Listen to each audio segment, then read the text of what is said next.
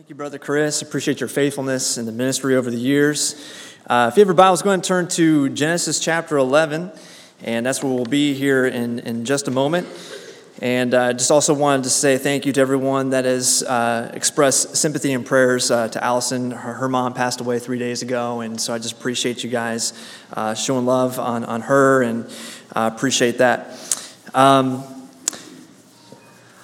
Sunday mornings, Pastor Keith has started a series on God's eternal plan. And we're going over the seven-week series on the 7 C's of history that are mentioned in the Creation Museum, which includes creation, corruption, catastrophe, confusion, Christ, the cross, and consummation. And last week I spoke on catastrophe, and today we're going to talk about confusion.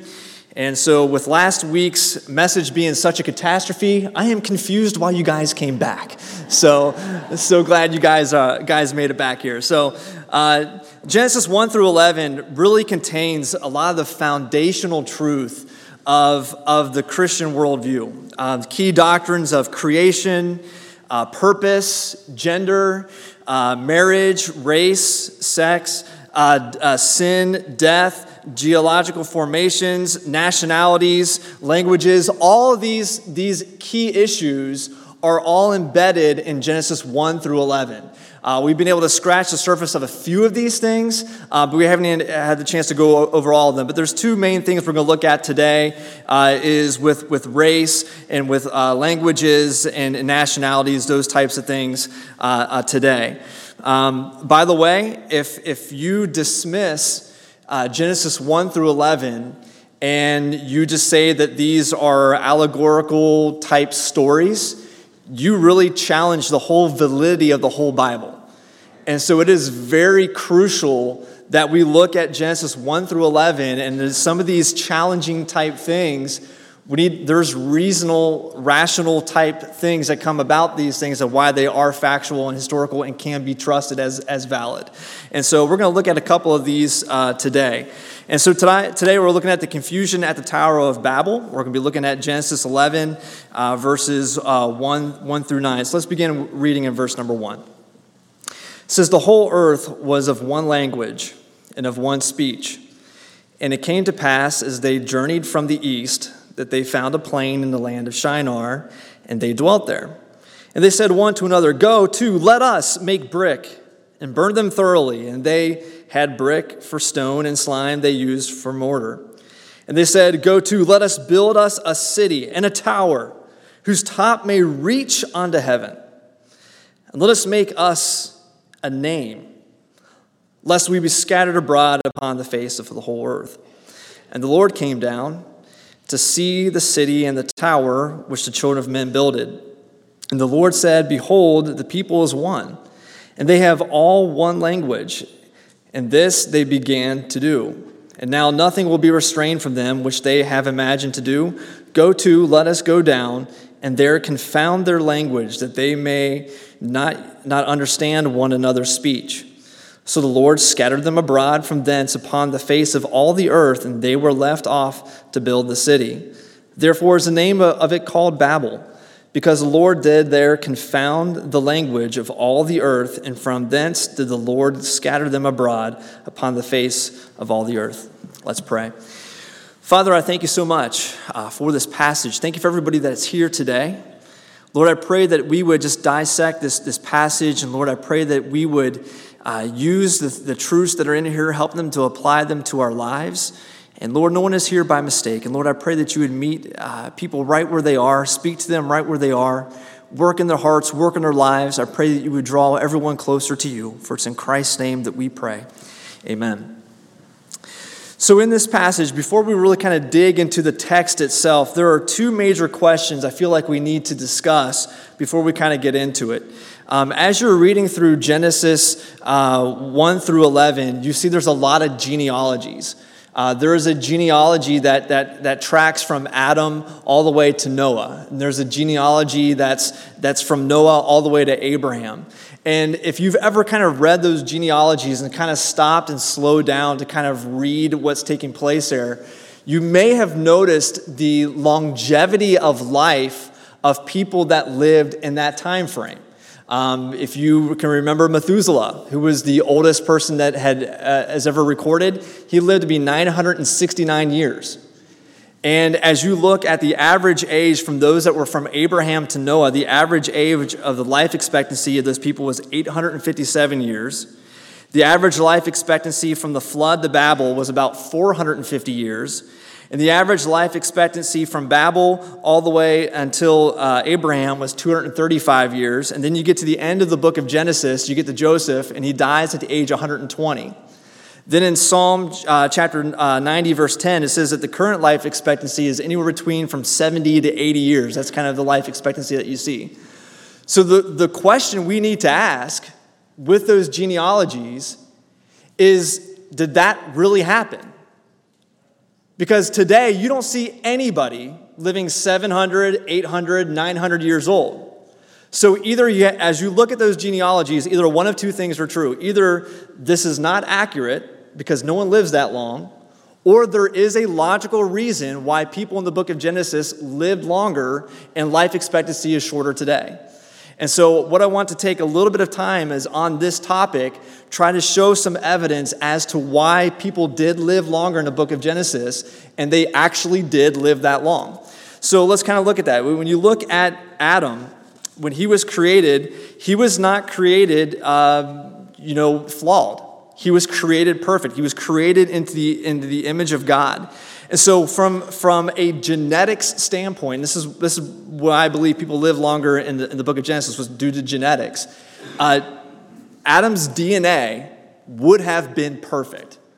He would not have any flaws in his genetic makeup. And so because of that, he did not have any flaws in his genetics that would allow for him to live longer. He would not have prone to have diseases or cancers and those types of things that many people here today would be more prone to. And so because of that, he lived longer. And so as you see him live longer, here's the concept that you can kind of think of, is as Adam was created perfect, he was the original human being. As he had kids, their DNA would have been a copy from the original. Then every generation thereon would be a copy of a copy of a copy.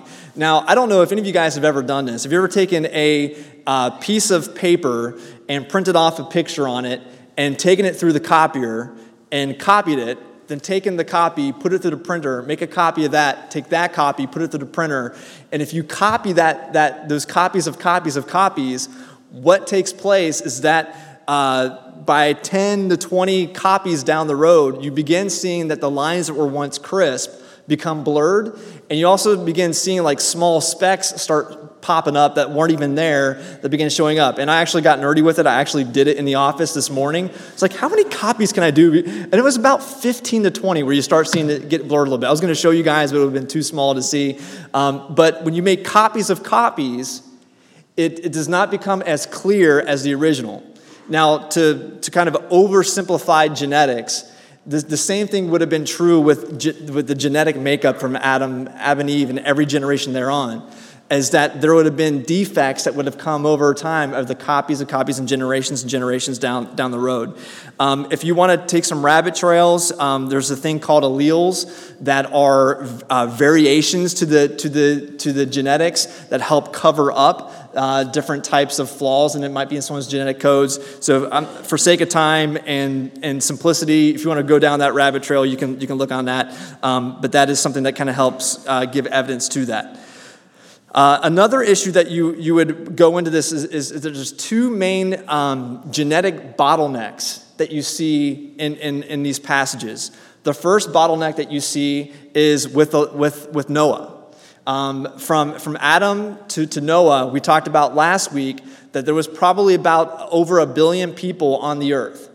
After the flood took place, you now only have 8 people. So all those variations of genetic makeup were all lost except through the family line of Noah. So if Noah was missing some genetic codes that would have been passed down, all that information would have been lost and only would have been passed down to his kids. Then you have as we'll see here through Adam, or through Noah and his kids, his 3 sons, you have all these people branch out. We get to the Tower of Babel, and there's a whole separation and split of people where people are isolated. And you see different gene pools that are isolated. So here's the point that I'm trying to make before I get too complicated with stuff, is that the reason why we see life expectancy getting shorter is that the genetic makeup began to get less pure from the original makeup. And there's more we could dig into that, but that's why I believe that you see those life expectancies longer in the book of Genesis. As we look, the other question I feel that we need to look at as well is also with nationalities and with race. Many people will ask, okay, if we all were created from Adam and Eve, why are there so many different races and nationalities? Why do we have Caucasians? Why do we have African Americans? Why do we have people that look so vastly different from one another? If we all came from the same parents, if you will, why there's so many variations of these types of people? And I think that explanation comes from this account here in the Tower of Babel. When God scattered the people across the face of the earth, you have the separation of Noah's kids. And so you have Japheth that went north towards Europe, you have Shem that went east towards Asia, and you have Ham that went south towards Africa. And so what you see that's taking place is that now you have isolated gene pools. And so isolated gene pools, you now have certain superficial type of traits that come across. And I want to read this kind of paragraph to you. I strongly encourage, actually, I'm just curious, I show of hands. Who has actually been to the Ark or been to the Creation Museum? Raise your hand. Okay, awesome. So I went to the Creation Museum this past week, and I literally rushed through the whole exhibit, and I stopped at the part where it said confusion in the Tower of Babel. And I was sitting there, I was taking pictures, I was reading things, and these are some of the highlights from their exhibit that they had here. It said that existing genetic information resulted in people groups with specific distinctions, but superficial differences. For an example, skin tone and eye shapes. These superficial differences only make up 0.01% of your genetic information. Superficial differences are just a result of different combinations of features that humans have had since creation. So different people groups could have occurred in a few generations in the small populations that split off from Babel. If Noah and his wife had middle brown skin, their children could have exhibited the whole range of skin tones from light to dark. Every human has the same basic brown pigment called melanin in the skin, and combinations of genes determine how much or how little melanin each person has. And so clearly talks about how just in a few generations from the Tower of Babel, how these different nationalities could come from. And that's what nationalities are, is developed after God scattered the people across the world with these genetic pools. As they were isolated, these superficial differences became predominant in these different areas. So this brings up to the point, what about racism? Is there a place for racism? From a biblical perspective, the answer is an emphatic no. We are all created by God. We were all created after God's image. We were all descendants of Adam and Eve. Acts 17:26 talks about we're all one race. We're all the human race. And it says, he hath made of one blood all nations of men to dwell on the face of the earth. Therefore, there is only one race. It is the human race. And every single person is loved by God. We have all sinned against a holy God, and God was willing to save us if we put our faith in Jesus Christ. So if you're here today and you have sinned and you have never accepted Jesus Christ as your Savior, today would be a perfect day for you to trust Christ as your Savior. What about languages? You know, it says today there's over 7,000 different languages in the world today. In Genesis chapter 10, as you look at the genealogy from Noah, there's at least 78 different families from the 3 sons of Noah. And these families would have had all their own language and nationalities, as it says in Genesis. If you look in Genesis chapter 10, it mentions the family of Japheth. In verse 5 it says, these were all the isles of the Gentiles divided in their lands, everyone after his tongue, after their families and their nations. Then in verse 6, it talks about the family of Ham. And then in verse 15 talks about Canaan. And verse 20 says, these are the sons of Ham after their families, after their tongues, after their countries and their nations. And if you look at verse 32, it says, these are the families of the sons of Noah after their generations and their nations. After these were all the nations divided in the earth after the flood. So we see that these nationalities and these languages were all split up. So these 7,000 languages that we have today probably were all rooted in about 90 or 140 different root languages that then branched out into different family languages that we have today. And this all fits into the model that we have in the account of God's word. All right. Apologetics is done. Let's get to the passage. All right. So let's start looking at the text a little bit. And the purpose of all that was to prove that you can trust the Bible and you can dig deeper and all that stuff, okay? As we look at Genesis chapter 11, we look at the Tower of Babel. We see that on the surface here, we see that the whole earth was one. There was one language. There's all this unity of the people. And the point that we need to kind of understand here is unity increases strength. There's power in unity.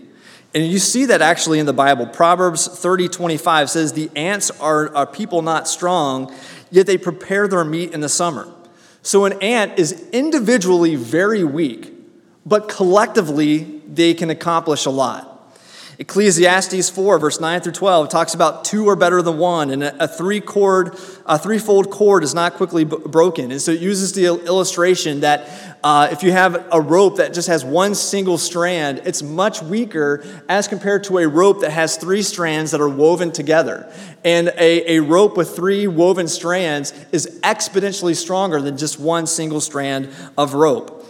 Matthew 12:25, Jesus talks about a house divided against itself cannot stand. In World War II, one of the phrases was, united we stand, divided we fall. And so there's power that's in unity. And by the way, unity is good. Unity is good if it is used for a good, godly purpose. You look at the church in the book of Acts. 11 times it describes the people in the church. It says that they were in one accord. The early church in Acts was very effective impacting their community for Christ through sharing the gospel and prayer and preaching and discipleship. And God used them greatly because they were unified in one cause for Christ. However, unity can be very bad when there's an ungodly, sinful purpose behind it. And that's exactly what we see here in Genesis chapter 11, is that the sin of Babel was not the fact that they were unified. The sin of Babel was because that they were unified in a sinful cause. The sin that the people had at Babel was the sin of humanism. If you look at verse 2 through verse 4, let's read this again, and see if you can notice how many times a plural pronoun is used to describe themselves and to talk about themselves. Genesis 11, verse 2, it says, and it came to pass as they journeyed from the east, that they found a plain in the land of Shinar, and they dwelt there. And they said one to another, go to, let us make brick, and burn them thoroughly. And they had brick for stone, and slime had they for mortar. And they said, let us build us a city and a tower whose top may reach up to heaven, and let us make us a name, lest we be scattered abroad the face of the whole earth. 3 verses, 13 times, these people were just talking about themselves. They, us, we. Their sin was not the fact that they were unified, but they were unified in being focused on themselves. There was 2 things that they were wanting to do that they say in verse 4. They wanted to build a structure that would reach up to heaven. So they were concerned about what they could do. And then they wanted to put their name on it. They wanted their name to be exalted. So they wanted to exalt their works that they did with their hands, and they wanted to exalt their name that they accomplished it. You know what's interesting? People don't change much.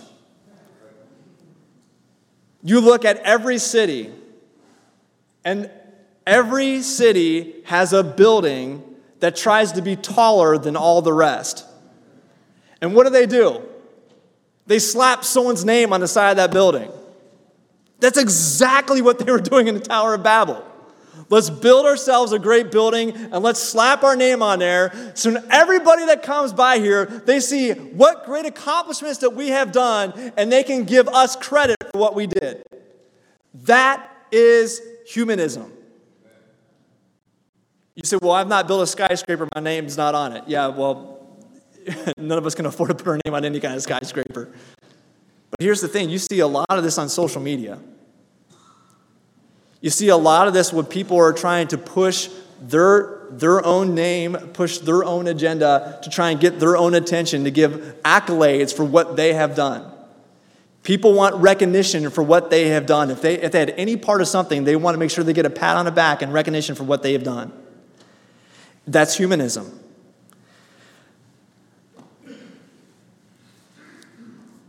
By the same token, division is actually a good thing when ungodliness is present. You think about it. If you're a parent or have kids, what do you do when your kids are fighting? You separate them. It's very hard to fight when they're both next to each other. So you send them to the rooms. You take them outside. You take them somewhere where they're not together so they can't fight. For civil order, if there's a criminal that's breaking the law, you isolate them from society. You put them in jail. You separate them from society if they're a harm to society. In school, students get suspended. They get removed from the school if they are disruptive in the classroom. Church discipline even has that, where they remove members if they're corrupting others from God's teachings and holy practices. And this is exactly what God is doing at the Tower of Babel when these people were unified in a sinful cause in elevating their works and their name instead of God. And so God decided, okay, you're unified in this sinful cause. I'm going to separate you. And God scatters them across the world, and God confounds their language. So here's a principle we can pull from here. What should we worship? It's God.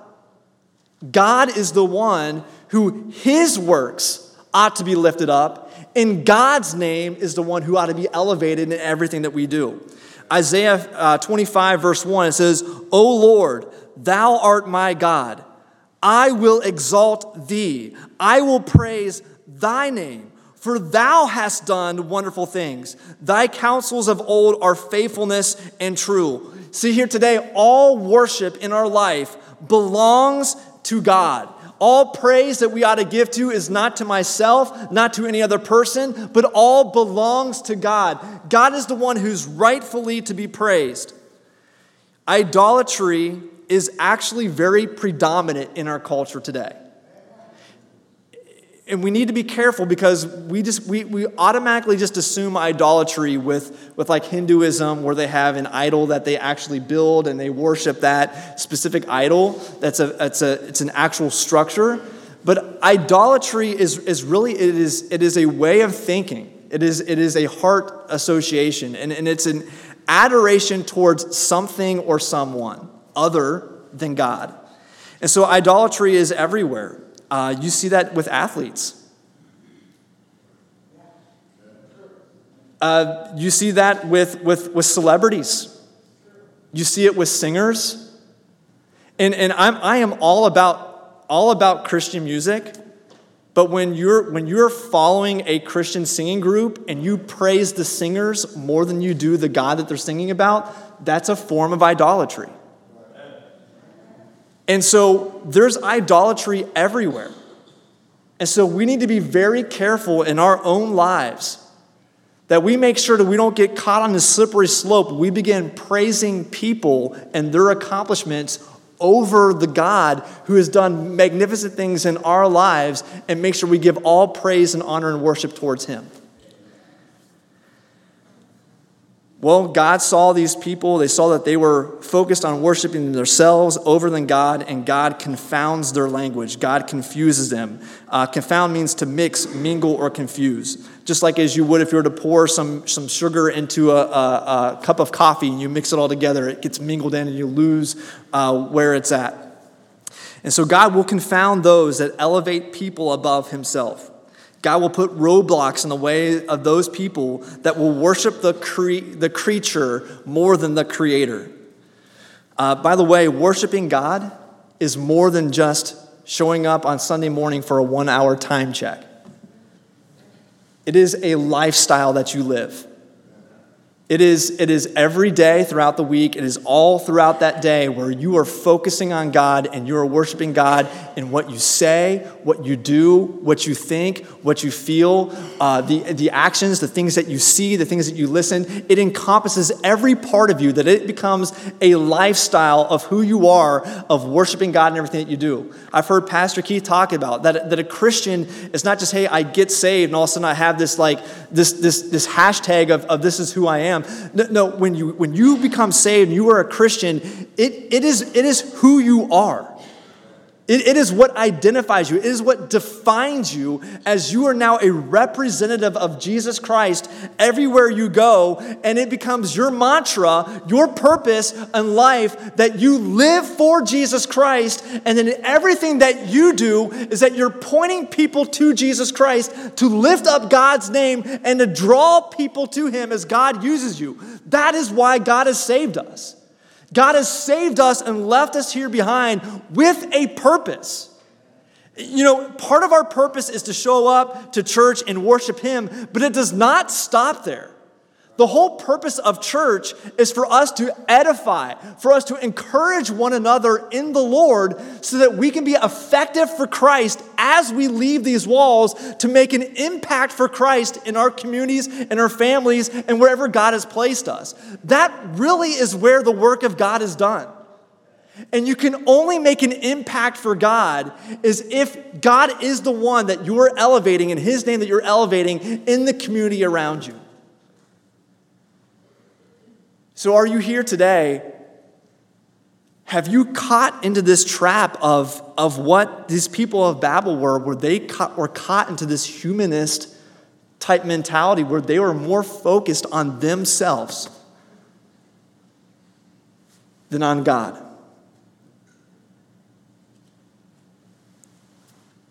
It is very easy for us to slip into this.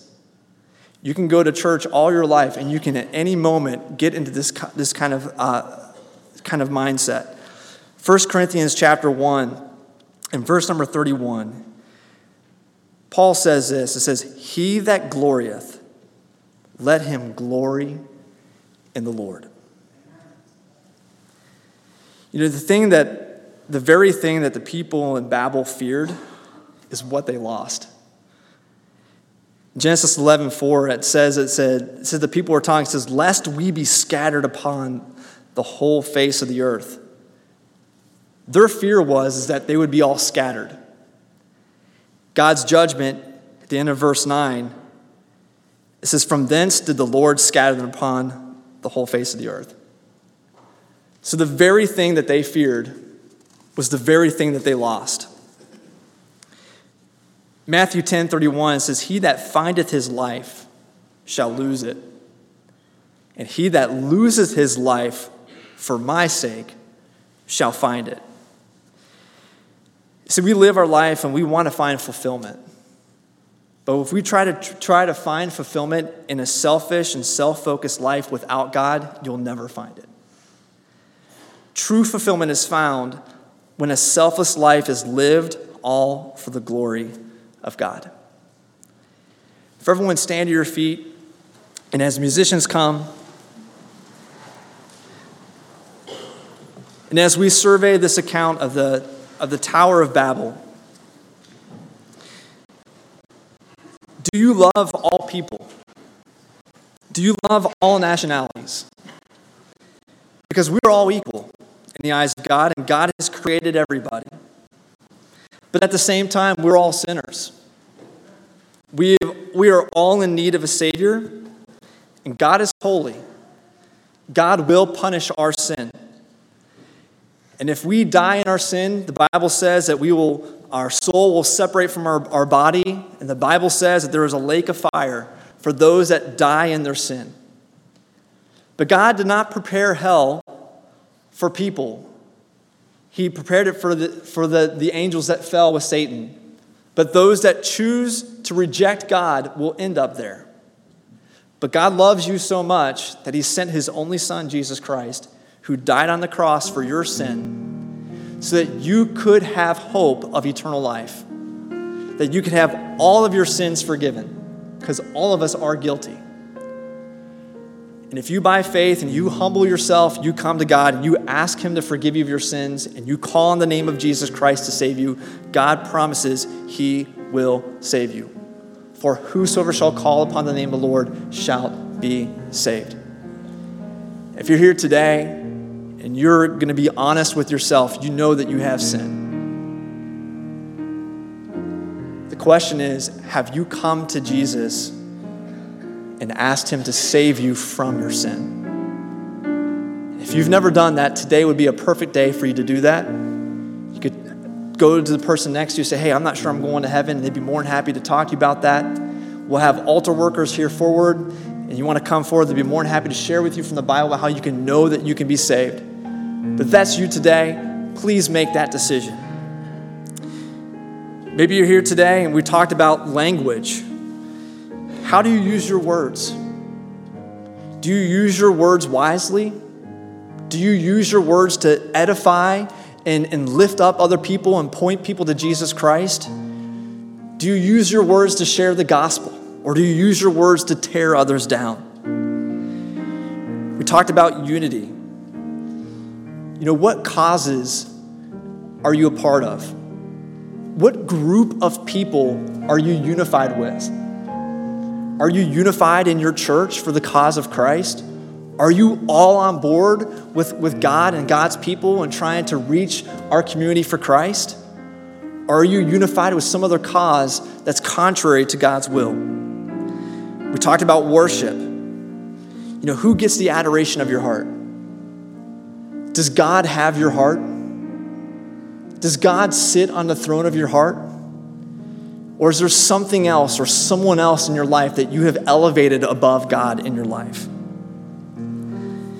In this time of invitation, as the singing is sung, please take this time to talk to the Lord, to respond to him. In your pew, come forward, talk to him, pray with someone next to you, but please take this time to talk to the Lord.